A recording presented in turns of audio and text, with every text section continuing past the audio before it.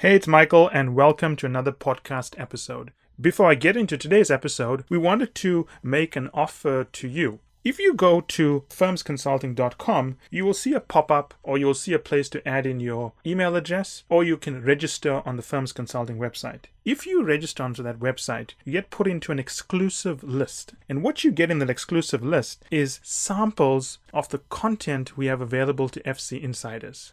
So, that said, I hope you enjoyed today's episode.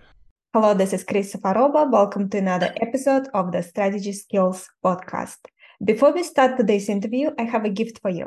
If you want to strengthen your strategy skills, get the overall approach used in well-managed strategy studies, free download, go to firmsconsulting.com/overall approach. And Firms Consulting is firmsconsulting.com/overall approach.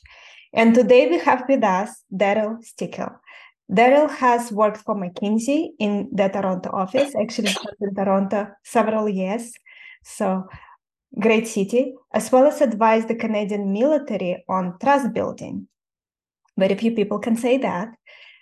Darryl served as faculty for the Luxembourg School of Business and the Center for Effective Organizations at the University of Southern California, and recently completed his book, a very, very good book. It's called Building Trust, Exceptional Leaders in an Uncertain World. Welcome, Darryl. So great to have you with us today. Thank you so much for having me, Chris. Darryl, so many of our listeners are actually working for McKinsey, BCG, Deloitte, Bain, other consulting firms. And of course, we have many listeners as well who are very interested in building the skills that you can only build in those consulting firms. And maybe we can start with your experience of working as a McKinsey consultant and kind of some key insights you developed during that time and how it contributed to you dedicating your life to studying trust and helping people build trust. So I wrote my doctoral thesis on building trust in hostile environments before I joined McKinsey. And I got a great offer to join the Toronto office and had a fantastic couple of years there with the firm.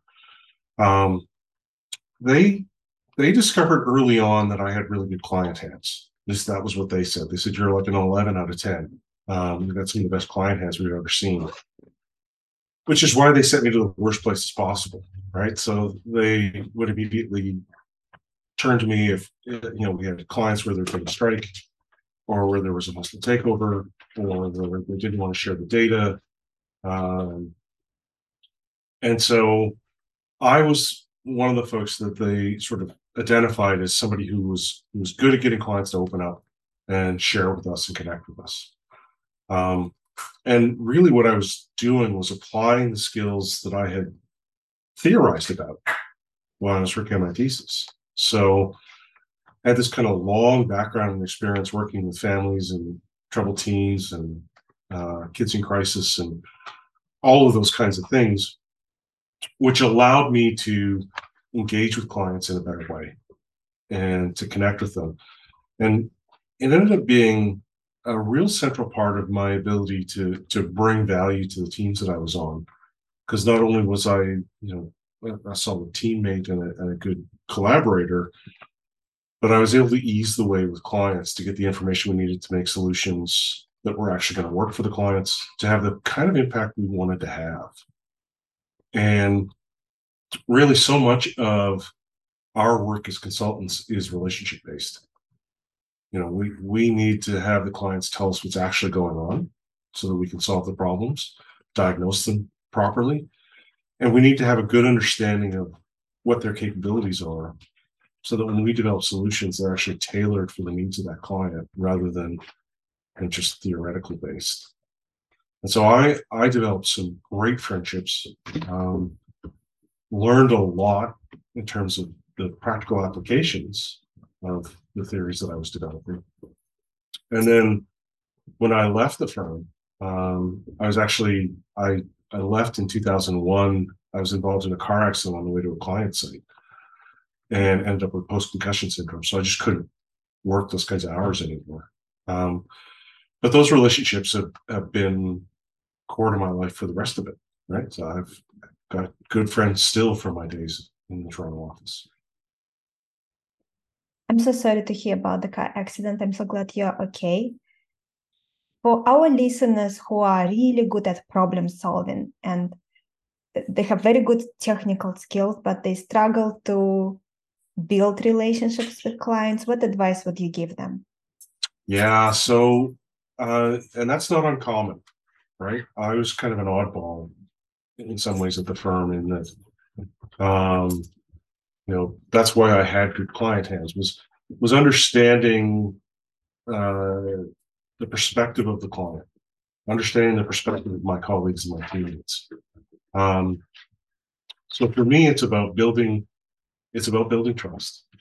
And trust is the willingness to make yourself vulnerable when you can't completely predict how someone else is going to behave. And so there's elements of uncertainty and vulnerability there.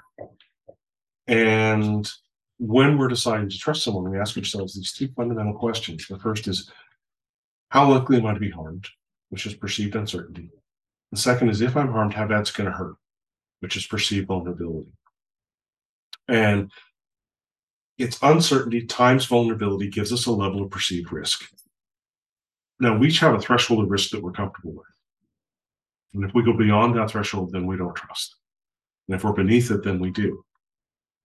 And so building trust actually becomes fairly simple. It's, where does uncertainty come from? And how do I take steps to reduce it? Where do perceptions of vulnerability come from? And how do I take steps to help the other person manage those so that we can get below that risk threshold? And if we think about early relationships, uncertainty tends to be fairly high, which means the range of vulnerability we can tolerate is actually pretty small. And as that relationship gets deeper, the level of uncertainty starts to decline. The range of vulnerability we can tolerate starts to grow. And so a lot of times for us, it's about, how do we find shared ground? How do we find a commonality? How do we allow people to take a small step first? And in fact, often it means, how do I take a step first? How do I make myself a little bit vulnerable first to engage a norm of reciprocity so that people feel like they want to reciprocate. They want to come back and engage the same way with me that I just did with them. And it starts this virtuous cycle. So for me, I think there are 10 levers we can pull to build trust. And I try to outline these as clearly as I can in the book. But 4 of those reside within uncertainty. And so uncertainty comes from me as an individual, and it comes from the context that we're embedded in.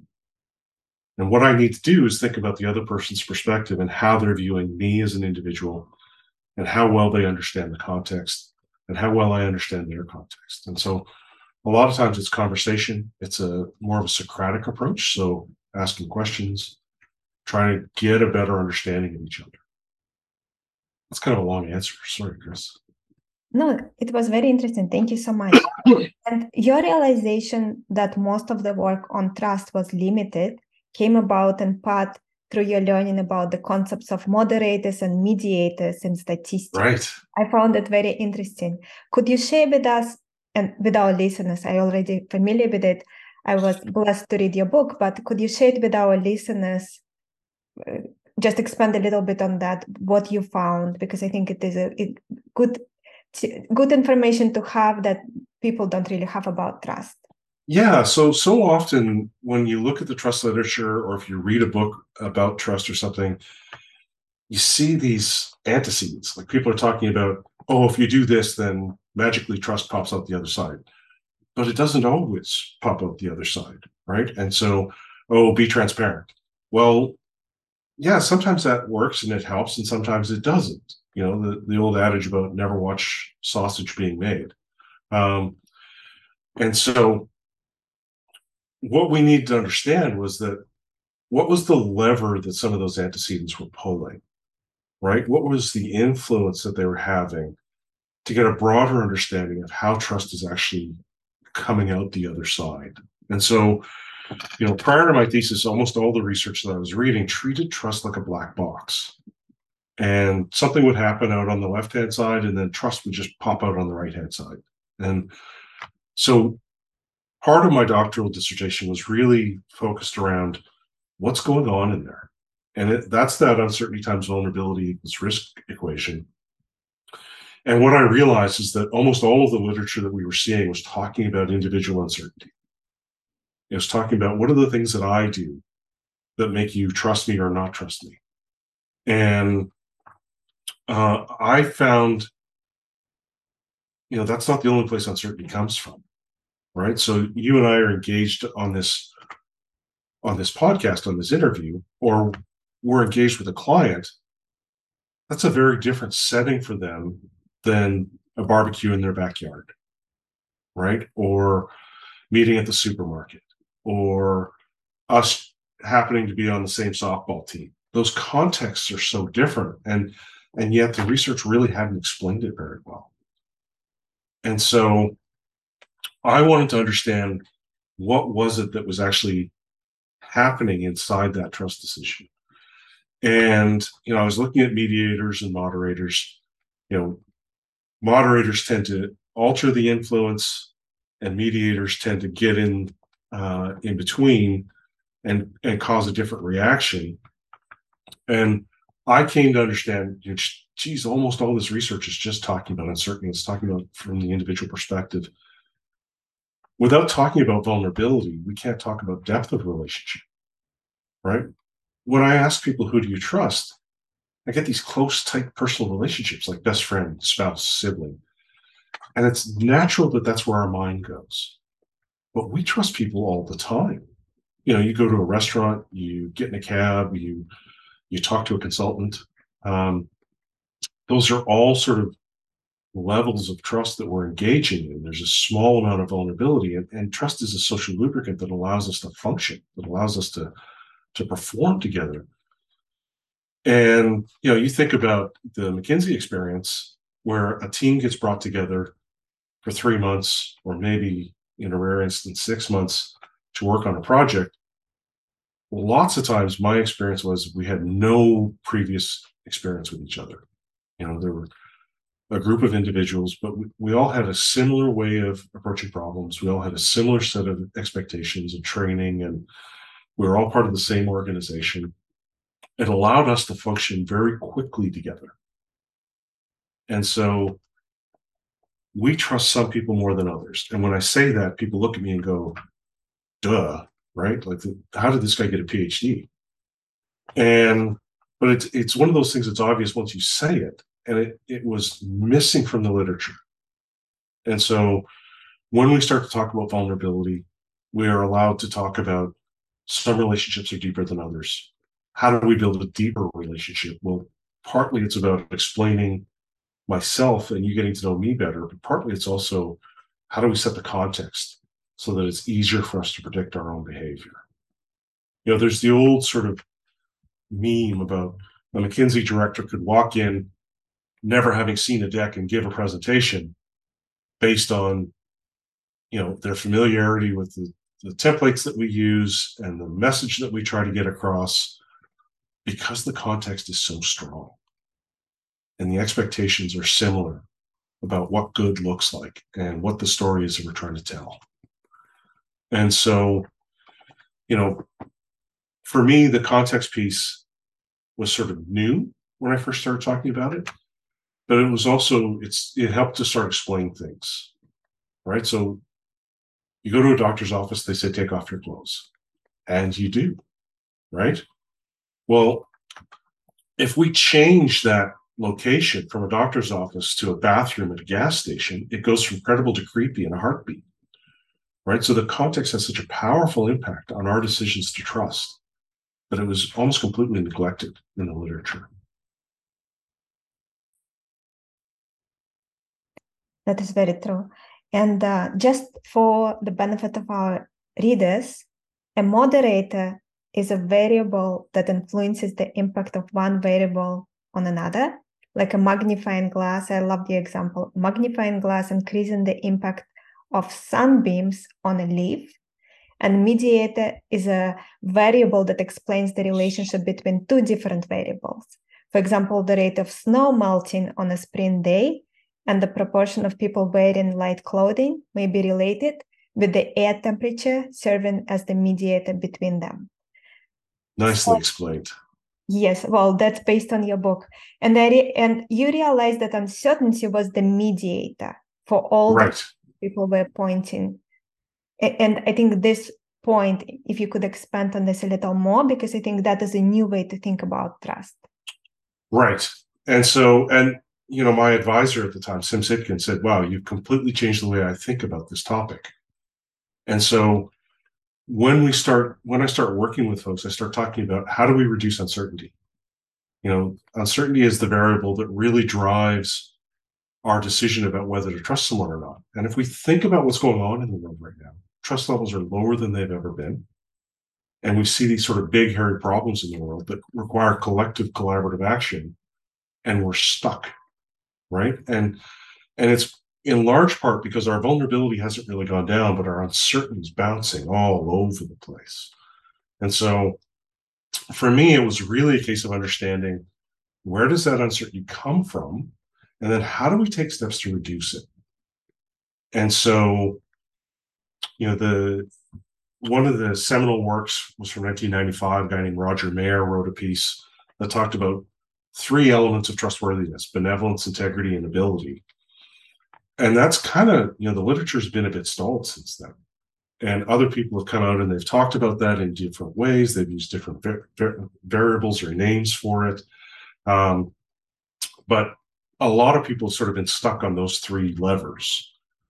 But they haven't really talked about how to apply them, right? They've just said they're important.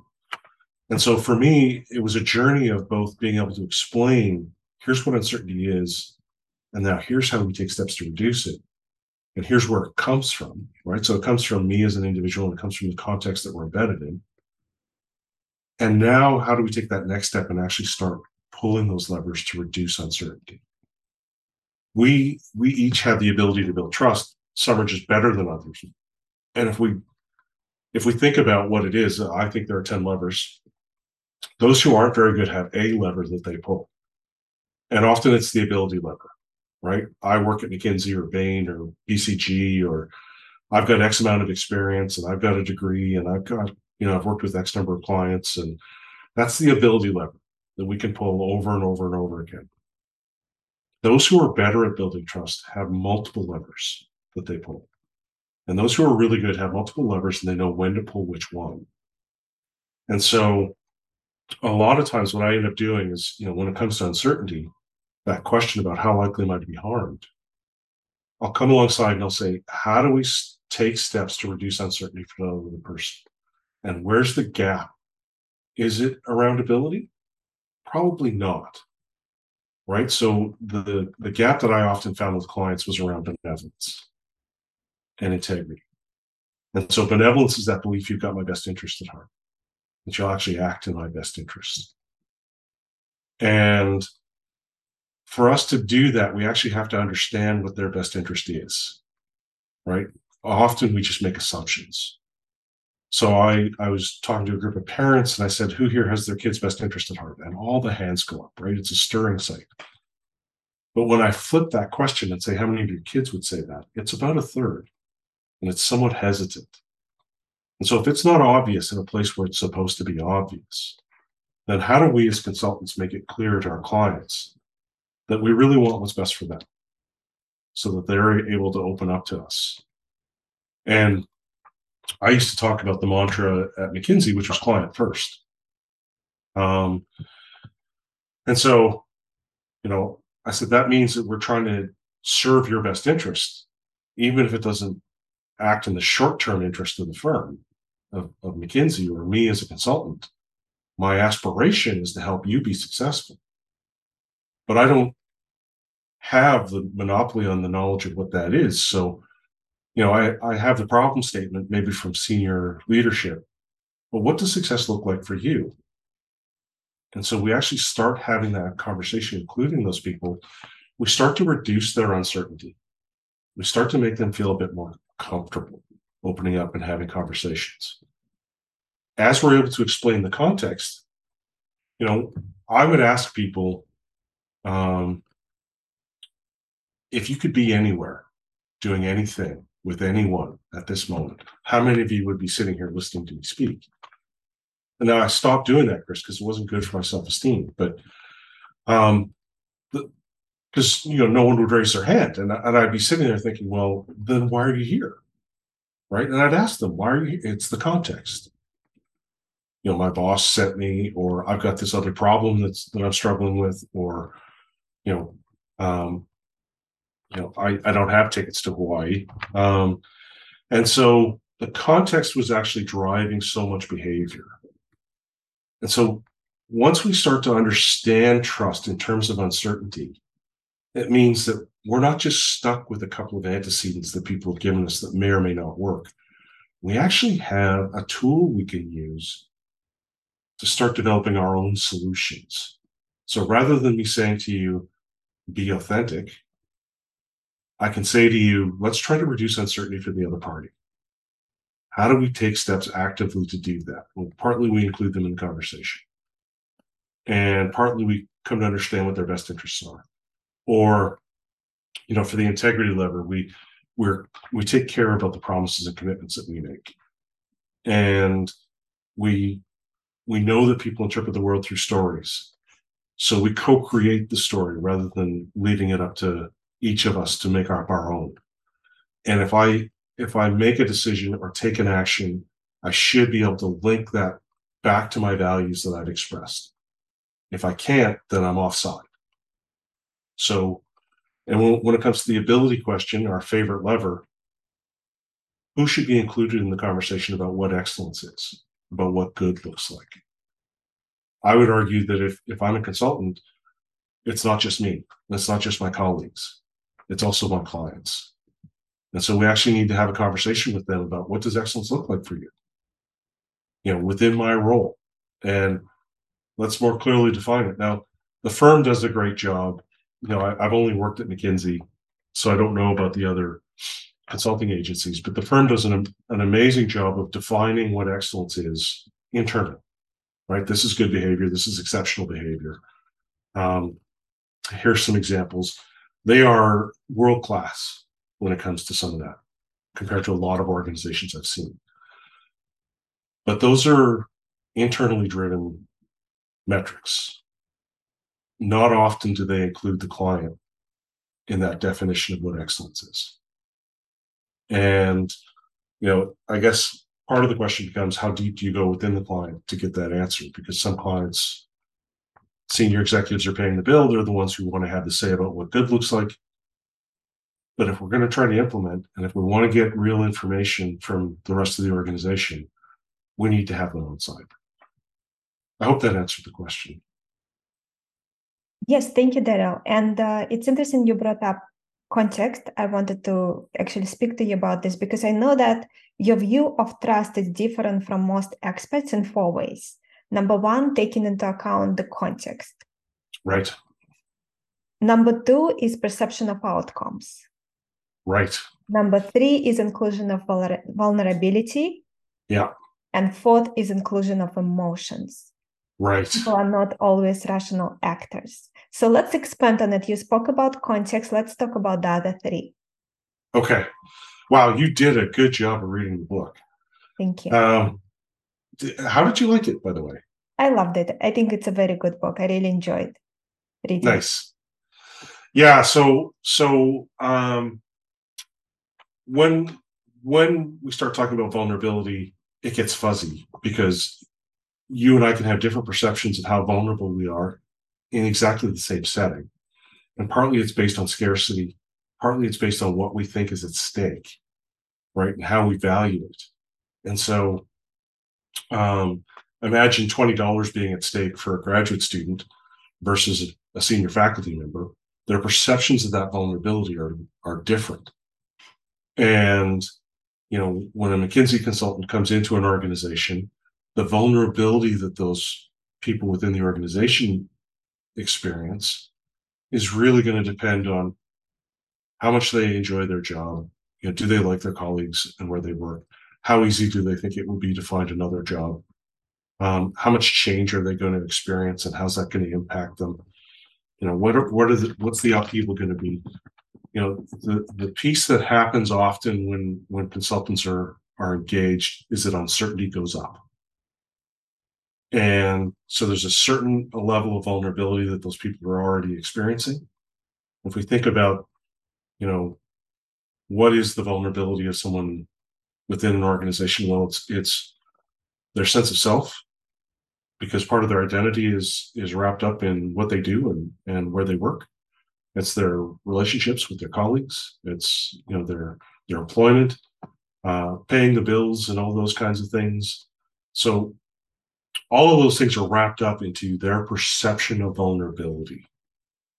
And we come along as consultants, and they immediately see us and they go, I don't know exactly why they're here. I don't know exactly what the results are going to be, but it's uncertainty and it's making me uncomfortable. And we see this with organizational change a lot, right? Where there's a sort of set level of vulnerability, and then change starts to cause uncertainty to bounce on us, which means that our perception of the risk starts to bounce. And it may go beyond our threshold and beneath it, and beyond it and beneath it. And so normal people will try to find ways to reduce uncertainty, but they'll also search for ways to reduce vulnerability. And that might be checking out, becoming disengaged, trying to find alternate work. And we see with so many mergers and acquisitions, they actually lose value because the best people leave, because they've got the best options and they're able to leave earliest. And so when we start to try to understand vulnerability, there's a series of questions we can ask to understand how people feel vulnerable. And then we can take steps to help reduce their vulnerability, right? By creating more options, creating insurance policies, good exit plans, compensation structures that incentivize them to stay. There's ways that we can reduce their perceptions of vulnerability. Now, the perceived outcomes piece, again, there's a couple levers there. Was the outcome a success or a failure? And who gets the credit and who gets the blame? And so when we start thinking about, as a consultant, we come in, we're engaged to solve a problem, and we either solve the problem and the company goes on and thrives and is successful, or we provide a solution and they're partially able to implement, but the world is so volatile, things are changing so quickly that it's hard to tell exactly what impact we had. And people interpret the world through stories. And so a lot of times it would behoove us, it would be in our best interest to actually have a shared understanding of what a good outcome looked like before we got to the end of it. And that means we can put our resources towards that positive outcome. I know that my experience of working with a client who was on, study 200, I'm sitting there thinking, what kind of impact are we really having at this point? If they've needed us to come here 200 times, are the problems just that pervasive? Is it new problems every time, or is it the same sort of set of symptoms that we're not addressing? And so we evaluate outcomes based on whether we think it was good or bad, and who gets the credit, who gets the blame. We can take steps within perceived outcomes to have an impact on people's willingness to trust us the next time, or to trust the general consulting agency or the group that we work with, or people like us. And so that's another place that we can intervene. And that perception of the outcome sort of feeds back into our next interaction with that person. And in the middle of all this, you're right, is our emotional states, whether we like or dislike someone else. And, the trust literature tends to treat people like they're rational actors, which, if you've ever met people, we're just not, right? And the more emotionally charged we become, the less rational we are. And so, again, that's another place where we can intervene, where we start to think about how do we reset those emotional states? And this is one of the challenges we see with these long-term disputes is, I got asked to be part of a study where there'd been a strike everyone had been fired to get rid of the union. And during the strike, shots were fired. People went to jail. And then they brought all of them back because it was in the middle of nowhere. And these were the only people with the skills they needed to actually run this facility. So there's a great deal of tension and animosity, right? And history. And at week 6 of our engagement, the head of the union stood up at a progress review and said, we understand the costs are a problem, that labor is part of that. We're committed to doing whatever we have to do to make this work. And the director and the senior executive from the client both looked at me and they said, "What did you do?" I said, "I just started talking to them, right? I just had honest conversations. And we reset some of those emotional levers so that we could actually have rational conversations." Such a powerful example. So for someone who is currently on an engagement, and I know not all of our listeners are in consulting, but we will just use it as an example because it will be relevant for many of our listeners. I wouldn't say most. Let's say they are on an engagement and they have a similar situation and they want to start those conversations. Do you have any tips on how they should handle those conversations? Yeah. So, and this is what I try to go through in the book and the masterclass that I've created as well, is I try to give people templates for conversations. And so let's say we're going to try to pull the benevolence lever. You could go tomorrow and you could say, okay, so I was listening to this guy, Darryl, and he was talking about trust. And he said that it's a combination of uncertainty and vulnerability. And I started thinking about, we're engaged in this project together, and there's this interdependence going on. And so there is a certain level of vulnerability for each of us, right? For me, I'm trying to be successful and help make change. And for you, this is your life. I mean, this is where you work. And so I'm just aware that trust is probably important for us to be successful. And then I started thinking, well, what's the uncertainty involved? And I don't really know you very well, and you don't know me very well, and that's going to make it harder for us to work together. So one of the things this guy talked about was benevolence, having someone's best interest at heart. And I think I do that, but it doesn't always seem to land that way. Have you ever experienced that? And 99% of the time, the other person will go, "Oh God, yes." And then we start to narrow the funnel a little bit. And you say, well, have you ever had somebody really have your back? Have you ever felt like somebody was really on your side, that they were really benevolent? Yeah, actually. Well, what did they do? What did that look like? How did it feel? Now we're getting hints, right, about what benevolence looks like for that other person. Then we narrow the funnel even further. What does success look like for you? How do I help you get there? What would it look like if I was benevolent, if I had your best interest at heart? Now we've created transparency. Because now later on, when we're working together and something comes up and I'm able to do something that helps that person be successful, I can say, you remember when you told me that this is what success looks like for you? I was thinking about that when I did this. It wasn't an accident. Let's create the story that links those behaviors together. And now I'm pulling that benevolence lever. And, people may not find that exact wording comfortable for them. But I got to tell you, so for all my clients and my students, my masterclass, I get people to pick someone to practice with.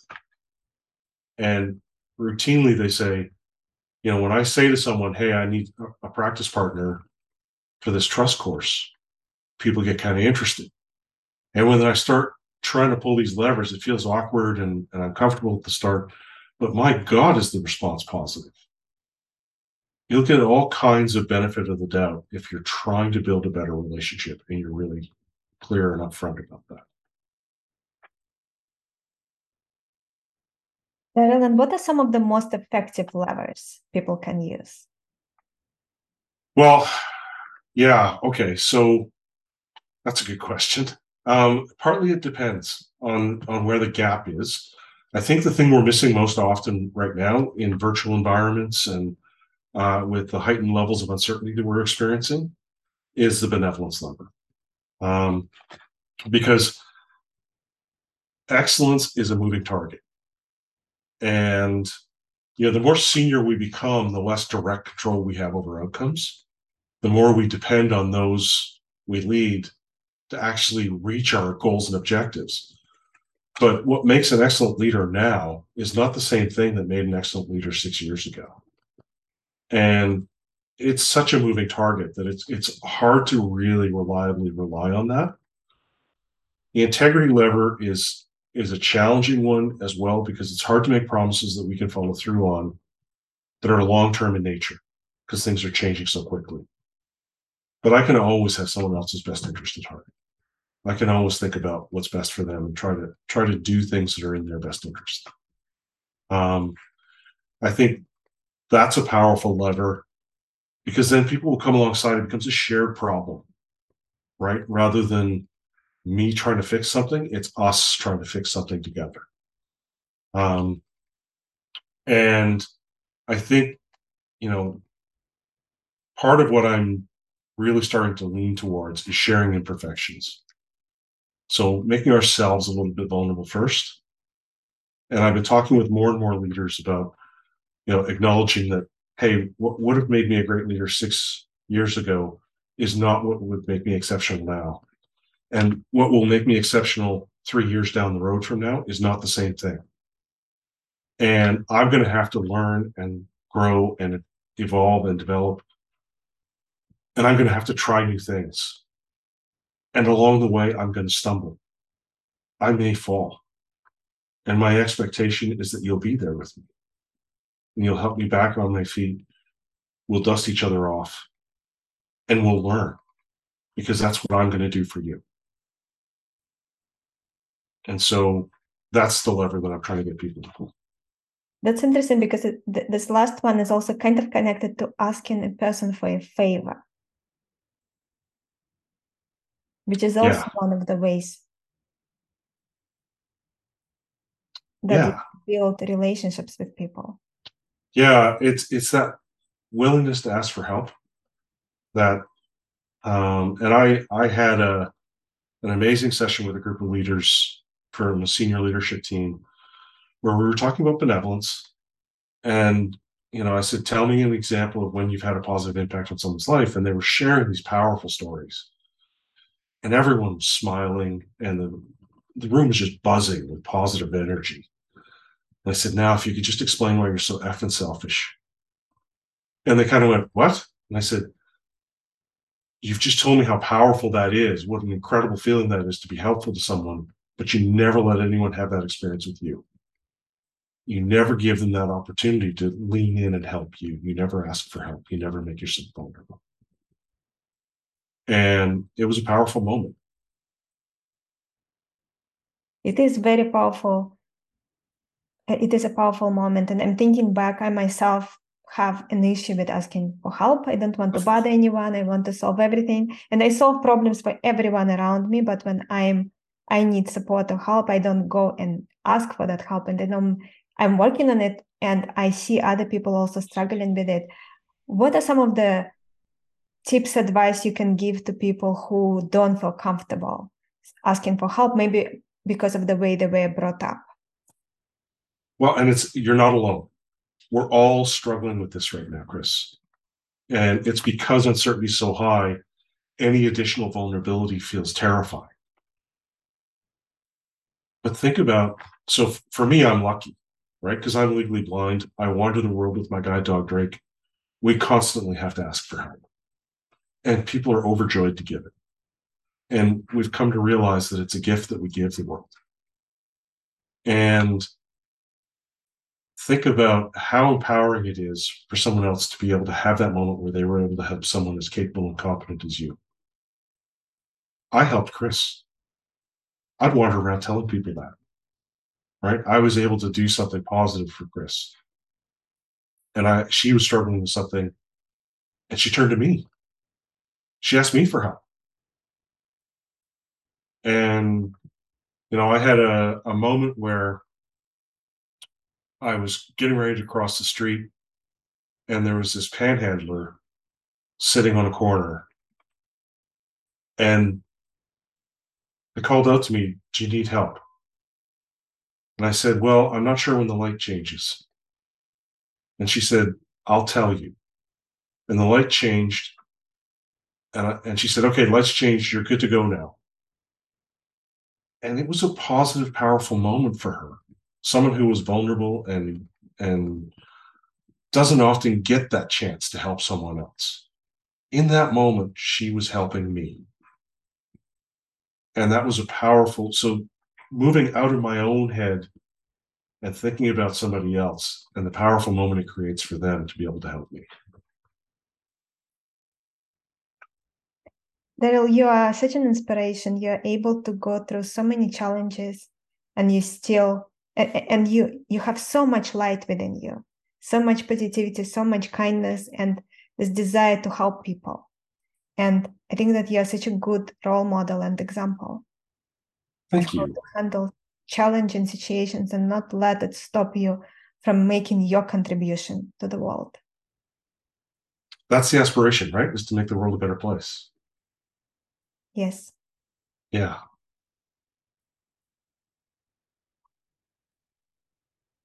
Coming back to trust, how could someone, let's say they're listening to us now and they want to test how much their team actually trusts them, how would you suggest they go about it? So that's a great question. And I told you before that I'll often ask people who trust or who do you trust? And I get these close, tight personal relationships. When I flip that question and say, who trusts you? I get this long pause. And then people will say, well, how do I know? How would I know if people trust me or not? And it goes back to that definition, right? It's definition for trust is the willingness to be vulnerable when you can't completely predict how someone else is going to behave. And so we ask ourselves, how can people be vulnerable to us?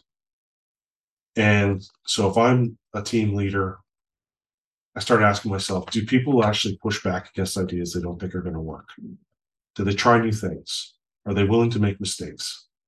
Do they bring me the bad news early, or am I the last to know? Do they tell me what their real development needs are? Are they open and honest about challenges that they're experiencing? Do I get real actual feedback, upward feedback? These are all ways that people can make themselves vulnerable to me. You know, I recently had a conversation with someone who said, yeah, I've had all kinds of thoughts about, questions and concerns about something my leader said. There's no way I talk to them about it. That's a low trust in me. And so really that's the exercise that we go through, is asking ourselves, do people actually come to me for information? Do they ask me hard questions? Because those are ways they can make themselves vulnerable. If the answer is no, then they don't trust you. And of course, trust can be learned and honed as a skill. Absolutely. How can we nurture and sharpen trust as a skill? Well, this is part of the challenge. I think we need to be more intentional now about building trust than we've ever been, because of the heightened levels of uncertainty. And my frustration is that there's a lot of people talking about trust. There's a lot of noise in the system, but not a lot of people talking about what the skills are we need to actually build it. And so for me, this is going to sound self-serving, but read the book, get my book, read it, take the masterclass. These are all ways to actually learn about the levers and how to pull them. The successes that we've had have been mind-blowing. And, I worked with a parent who felt estranged from his kids. It took me about 3 months, showed him the model, talked him through it, did a little bit of coaching. And then 3 months later, he reports back saying, my kids run to me now. The nature of the relationship has completely changed. And that's why I wrote the book and did the masterclass, was to scale these things, right? To to get people to actually start applying these skills, because it's a skill we can all build. We can all get better at this. No matter where you are on the continuum, you can get better. This is a skill you can hone, and it's a critical skill in leadership, in consulting, and in your own personal relationships. Very true. Darryl, and what are the barriers that cause people to avoid building trust? Oh, yeah. So some of the biggest challenges are everyone believes they're trustworthy. So 95% of people believe they're more trustworthy than average, which is not only statistically impossible, but also problematic, because it means that when they do run into a trust problem, they assume it's somebody else's issue to deal with, not theirs. Next is this sort of belief that there's nothing I can do about it. Trust just is what it is, right? And people either trust me or they don't. And that's just not the case, right? We've seen too many examples. And I guess the third one is I'm so busy, right? I'm fighting all these fires and I don't have time to do that.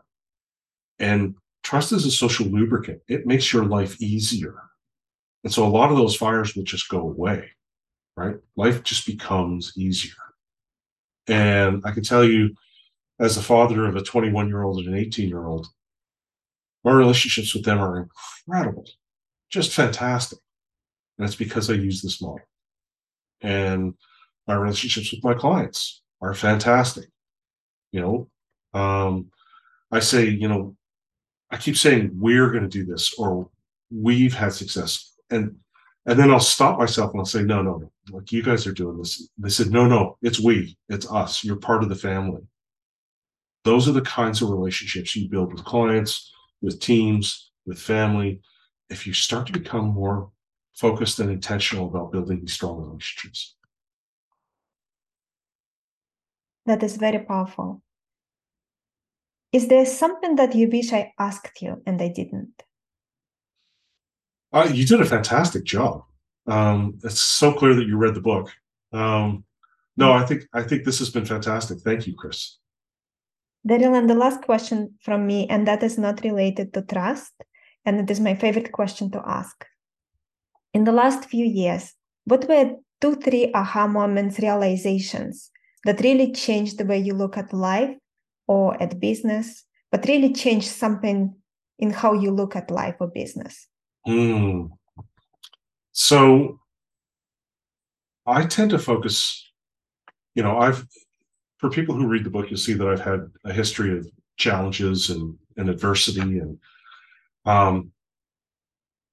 I tend to focus on what are the things that bring me joy, that I have control over, and how do I make those happen just a little more often? And for me, that's having a positive impact in the world, real positive impact on people that I engage with. But even more so, it's my sons, being a good dad, being connected to my sons. And we can tell a negative story about ourselves, or we can tell a positive story about ourselves. And I practice telling that positive story as often as I can. And so I try to help my clients focus on some of that. And my sons, my older son said to me, he said, I had this realization that happiness isn't something you pursue, it's something you realize you have. And that was so nicely articulated. That's been a big part of my journey. Very well said. Your son is very smart. He takes after you. Oh, thank you. Where can listeners find out more about you, but buy your book and so on? Anything you want to share? Yeah, so go to trustunlimited.com. You'll find there's a blog section there with some articles and some other podcasts. If you go to the About section, you can see a picture of my guide dog, Drake. He's the Director of Goodness, the DOG.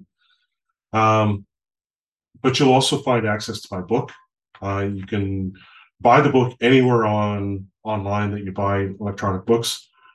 There's also the masterclass, which is sort of this next step beyond the book, which is available on the website.